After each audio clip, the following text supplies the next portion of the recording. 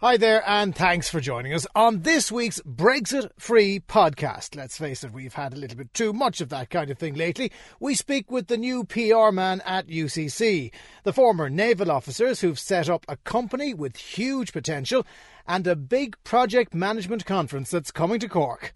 I'm Jonathan Healy, and this is Red Business. Red Business, Cork's exclusive business podcast.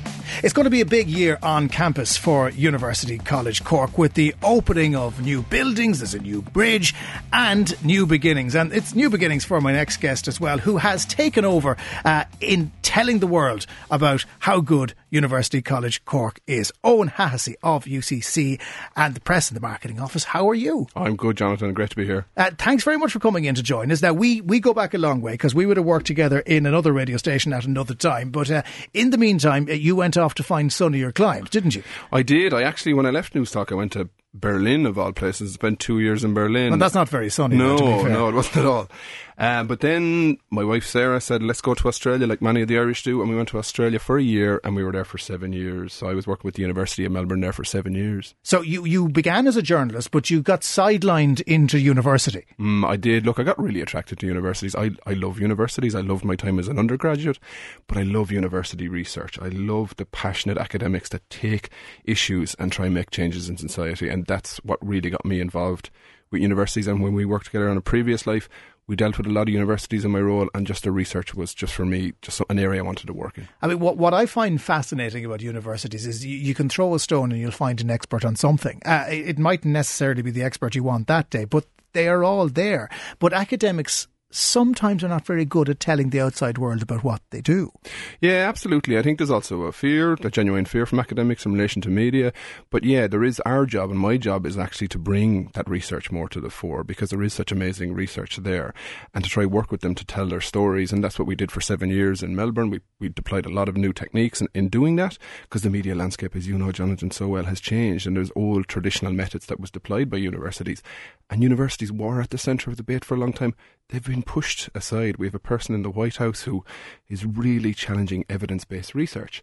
So where I'm coming from is to try support those academics in getting their research out there. What was your experience when you got to Melbourne, you were in, and the University of Melbourne there? Do they do it differently? Let's put it that way. Look, you can't compare the Irish education system with Australian higher education system and University of Melbourne in particular. University of Melbourne is number 32 in the world. It's 55,000 students. It's a lot more resource than Irish universities would be. Yes, they do things differently, but we made some significant changes. They traditionally relied on print inserts into newspapers and magazines and such like that. And you and I know we all live in our phones. It's digital first. So we completely changed in how to tell the story of a university to be digital led. So we created a content platform that basically distributed research across the world to media across the world under Creative Commons licensing.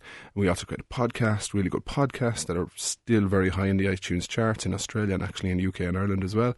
And we also did really good video content, so looking at how we tell the story across a digital way.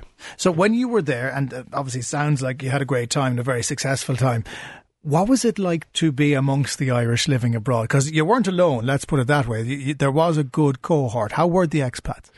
Look, I loved it. I got very involved in the Irish Australian community in a big way, and particularly in relation to history.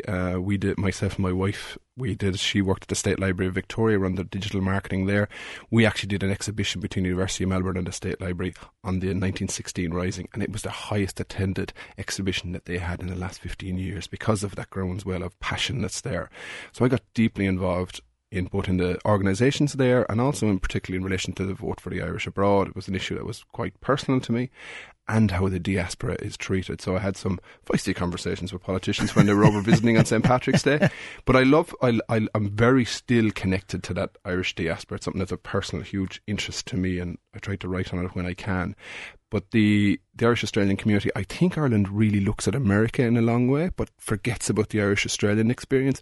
Possibly the history could have been tainted because of the prison ships and all that. Well, that was kind it. of thing. You were sent to Australia for a reason, officially at least. Yeah, but it's a fabulous history. It's just a really rich history.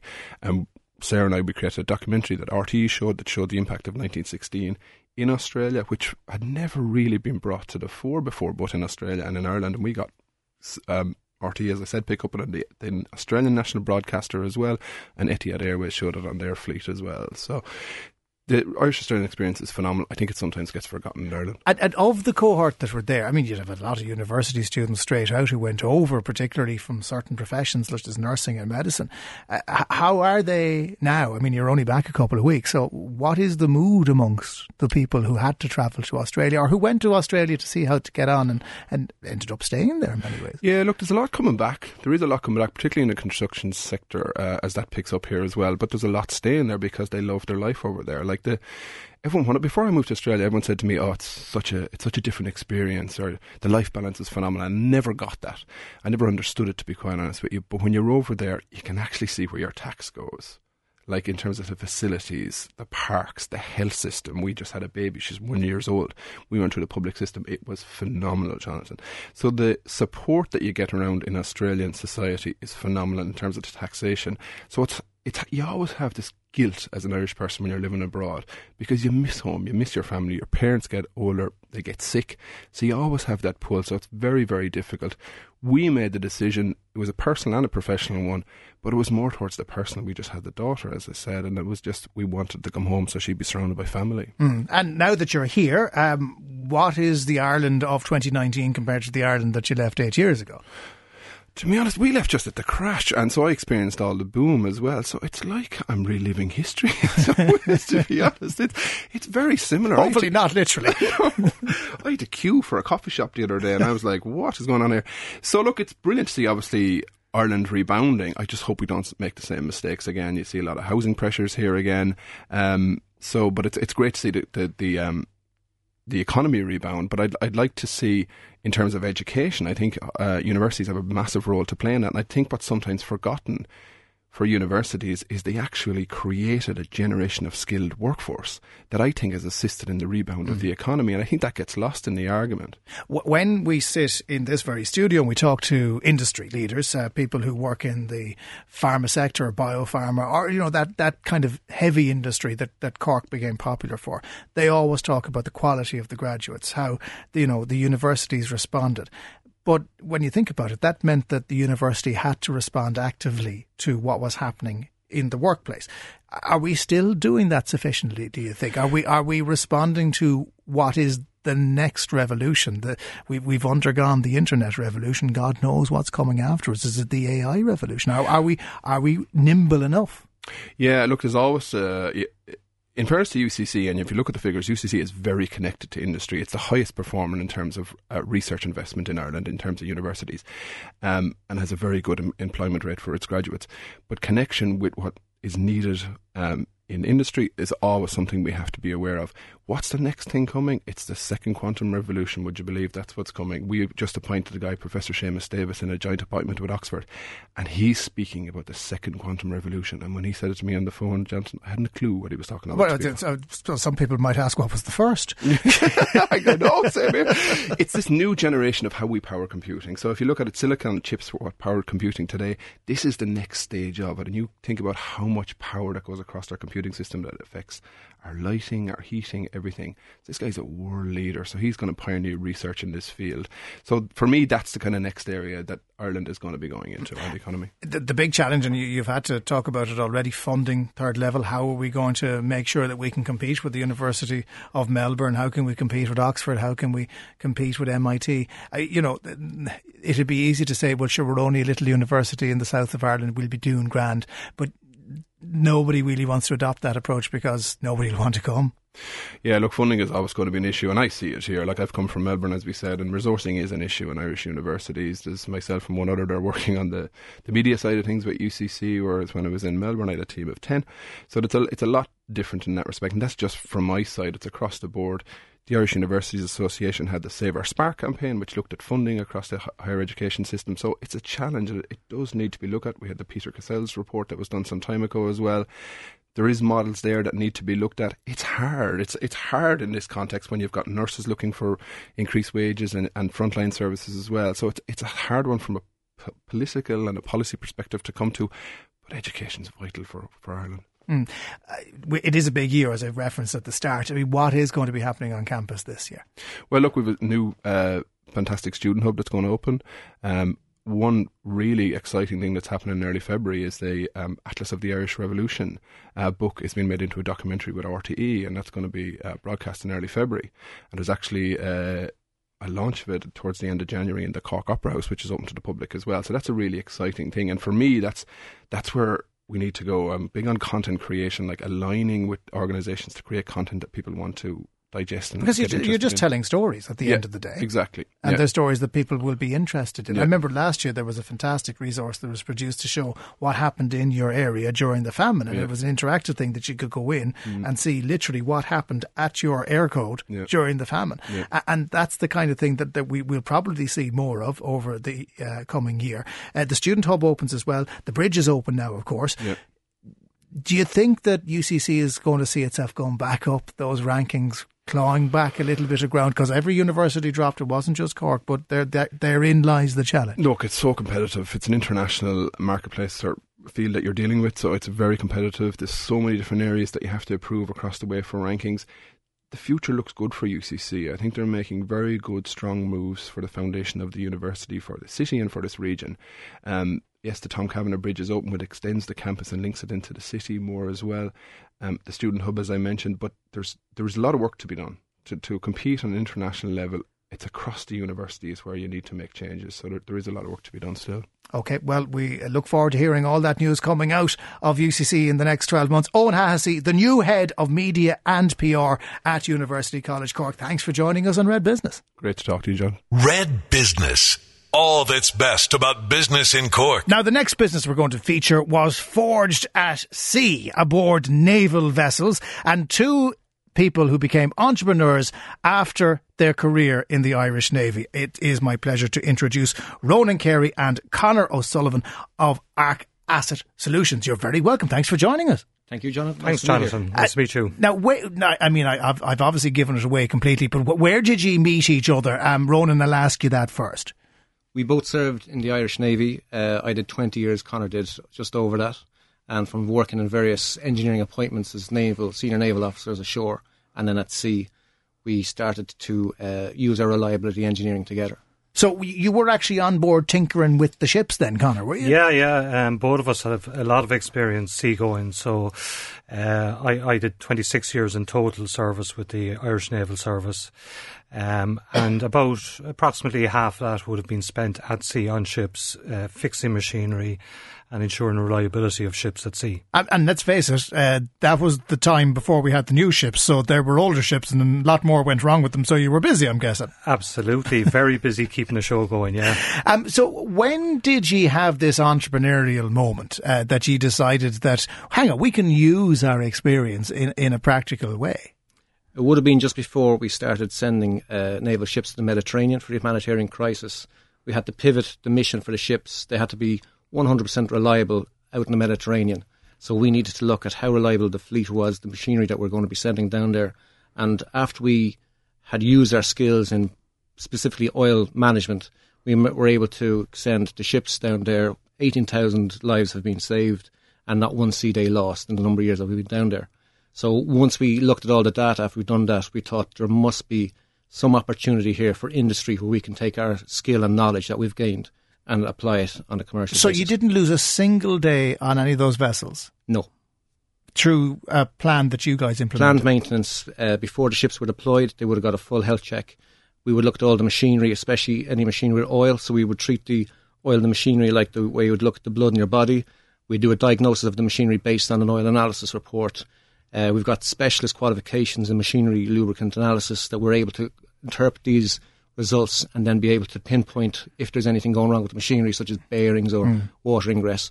We're then able to carry a corrective action before the ship deploys to give it 100% reliability. Now, the old classic thing is, of course, as a non-engineer now, you're starting to lose me going, hang on, Sorry about that. I'm a little bit at sea myself, but I'm still with you so far.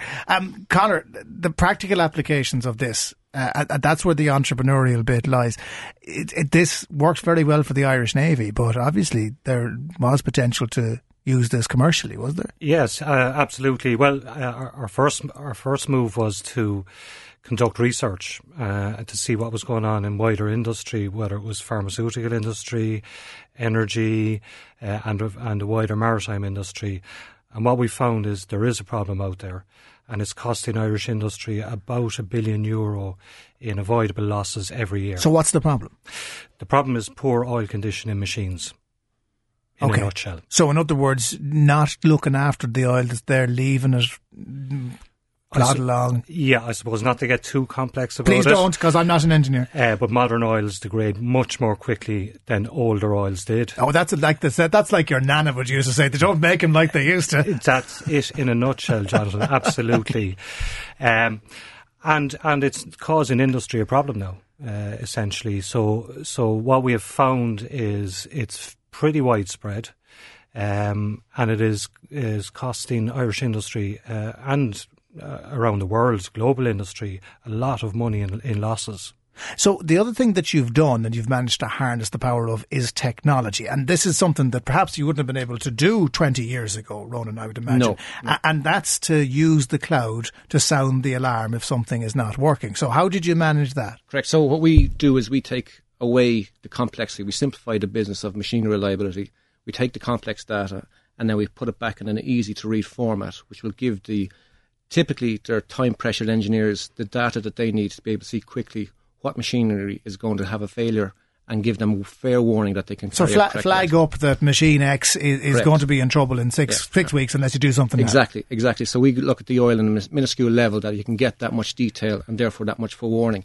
And because it's IoT and because it's the cloud, we're able to do continuous monitoring. So how do you monitor the oil in the machine? Does a man not have to come out or a woman have to come out and have a look at it? Typically what goes on, you'll have an individual have to take a sample manually. We now are able to plug a sensor in. It goes up through an edge processor that we've developed. That goes to the cloud, and then that's just transmitting 24/7. So you have full-time monitoring of the oil. The reason why we're talking to you guys today is because not only have you seen the vision in this, but others have seen the vision as well, and you have won Intertrade's seed corn competition. Tell us a little bit about the importance of that, Conor. Yeah, I suppose first the reason we entered the Intertrade seed corn competition was we wanted to benchmark ourselves and our business against what the perspective of investors and what they're looking for, and we wanted to see, are we approaching investor readiness? I suppose the result was we won the Munster regional final. And we went forward to the All-Ireland finals in Belfast. So we were one of the last 4 companies left. Unfortunately, we didn't win the overall. But what it showed us is, yes, we are getting close to investor readiness. It helped us to refine our business plan, our pitching techniques, and all that kind of stuff. So I suppose what it did for us was confirm for us that, yes, we have an idea and it is scalable. When we talk about the potential that's there for companies, what I love about your story, and the two of you sitting in front of me now, is that you were both engineers. You were working together in the Irish Naval Service. I don't know how long you have to put in before you leave the Naval Service. How many years is it, 25 or 30? It depends on your contract. So if they sent you to college to train, you could do up to a 16-year contract. And then you can leave after that. So it depends for each individual. Okay, but the thing is, you did your time. We did our time, yes. You did your time, and then you would have been entitled to sit in your backsides and do nothing for the rest of your lives, but you decided to go out and to do this instead. And in many ways, is this like the second go on the roundabout? Is that what you're doing here? I suppose it is. We're never ones to be sitting back and doing nothing. Something is always playing in the back of our mind. How can we improve this? How can we make things better? Is there a better way of doing things, a more modern way? So I suppose this is our own chance now to go out and, based on what we've done with the Irish Navy for the humanitarian missions, to be able to see, can we go out and help industry improve their reliability, increase productivity. And I haven't seen any dirt under the fingernails, lads. Is this a cleaner existence than what you had before? It's early in the week. Well, we wish you the very best of luck with it. The company is called ARQ Asset Solutions. Co-founders Conor O'Sullivan and Ronan Carey. We wish you the very best in the future. And here's hoping there's a lot more seed corn that's going to come your way and build the company over the next few years. Thanks for joining us. Thanks very much, Jonathan. Thanks, Jonathan. The only show in town for Cork business, Red Business. Now, Cork has a growing share of the conference market, and let's talk about another one that is heading to Leeside. And with me in studio to tell me all about it is someone we've spoken to on the podcast before, Pat Lucey, who is with Aspira, but who is currently the president of the chapter, the Ireland chapter of the Project Management Institute. Pat, how are you? Very good, thanks. Delighted to be with you, Jonathan. You've many titles. I don't know how you keep up with yourself. Tell us a little bit about this conference. It's the first time in a long time that it's not being held in Dublin, first of all. Exactly. So this is the National Project Management Conference. It covers the entire country. And for the past 10 plus years, it's been held in Dublin. And this year, in recognition of all the projects that are being delivered in the Cork and Munster region, we're taking it out of Dublin and we're bringing it to Cork. So it's going to be held on the 28th of February, last day of February, in Fota Island Resort in Cork. So who is going to be at this? So the attendees are project managers from all over the country, or people who have an interest in project management. They can be in the public sector, private sector. We've got single-person startups all the way to massive multinationals attending. And in terms of speakers, we have a very interesting lineup. What we try to do is get a diverse mix of people. Because project management is so pervasive, we try to get interesting, eclectic examples from different parts of the industry. So Dermot Bannon, for example, is one of our headline speakers. So Dermot is well known. Hang on a second. Project managers hate Dermot Bannon because he starts at one point and finishes at another. Are you going to frustrate the poor people in the room? So it's going to be interesting. It's going to be an interesting chat with Dermot because his view is all about creativity. He comes in and comes up with an idea, and often he has to battle with project managers to get it through. But I think there's a lesson in there for us, because the thing that makes project delivery complicated isn't the size of the budget, it's the number of stakeholders you have to deal with, and especially stakeholders with conflicting requirements. So Dermot faces that every time. He has an idea that, I might want a nice bungalow, but he might want turrets of a castle built for me. So he has to figure out, it's not enough that he comes up with the design, he then has to figure out how to convince me that this is the right design, and he has to keep me on board right through the project. And we've seen numerous examples of how he does that. And what me as a regular project manager wants to know is, how do you do it, Dermot? So that's what he's going to share, how he can get people to buy into his sometimes out-of-the-box thinking. Pat, have you ever seen the programme? Nobody buys into it until the very last minute where it magically appears. Everyone goes, he's right, it was lovely.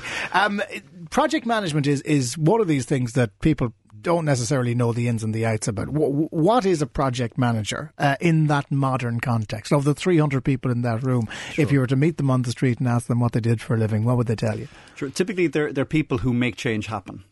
So a project has a start and has a finish. You don't go into a project for the rest of your life. You go in there with a deadline. Something has to be built or some new system implemented by the end of the year or by 2 years' time or whatever. So as a result, it's not a job you go in and just keep doing the same thing all the time. There's different phases. Think of building a house. You'll have your design phase, your build phase, your first fix, second fix, and then your commissioning. Then it's over. You walk away. So like that, project managers have to be able to work across different phases. And like an example, one of our speakers is Eoin O'Brien, who is one of the founders of Food Cloud. And she's a very interesting story to tell, because what they do is they take surplus food from restaurants and from supermarkets, and then they distribute it to needy people who are looking for food. But, it's a great idea and everybody buys into the idea.